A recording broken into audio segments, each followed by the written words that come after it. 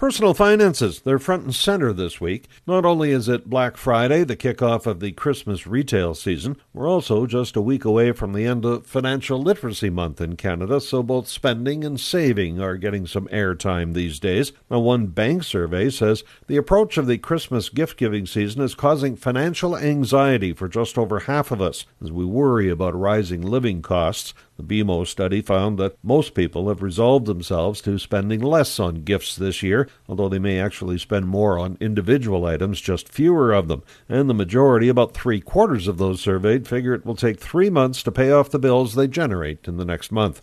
Meanwhile, over at CIBC, their polling related to financial well-being found a lot of us want help in money management. Now, we figure we're pretty good at making and spending money for day-to-day stuff, but we could use some help on higher-level things, investing and money management for retirement savings, or how to offset inflationary costs.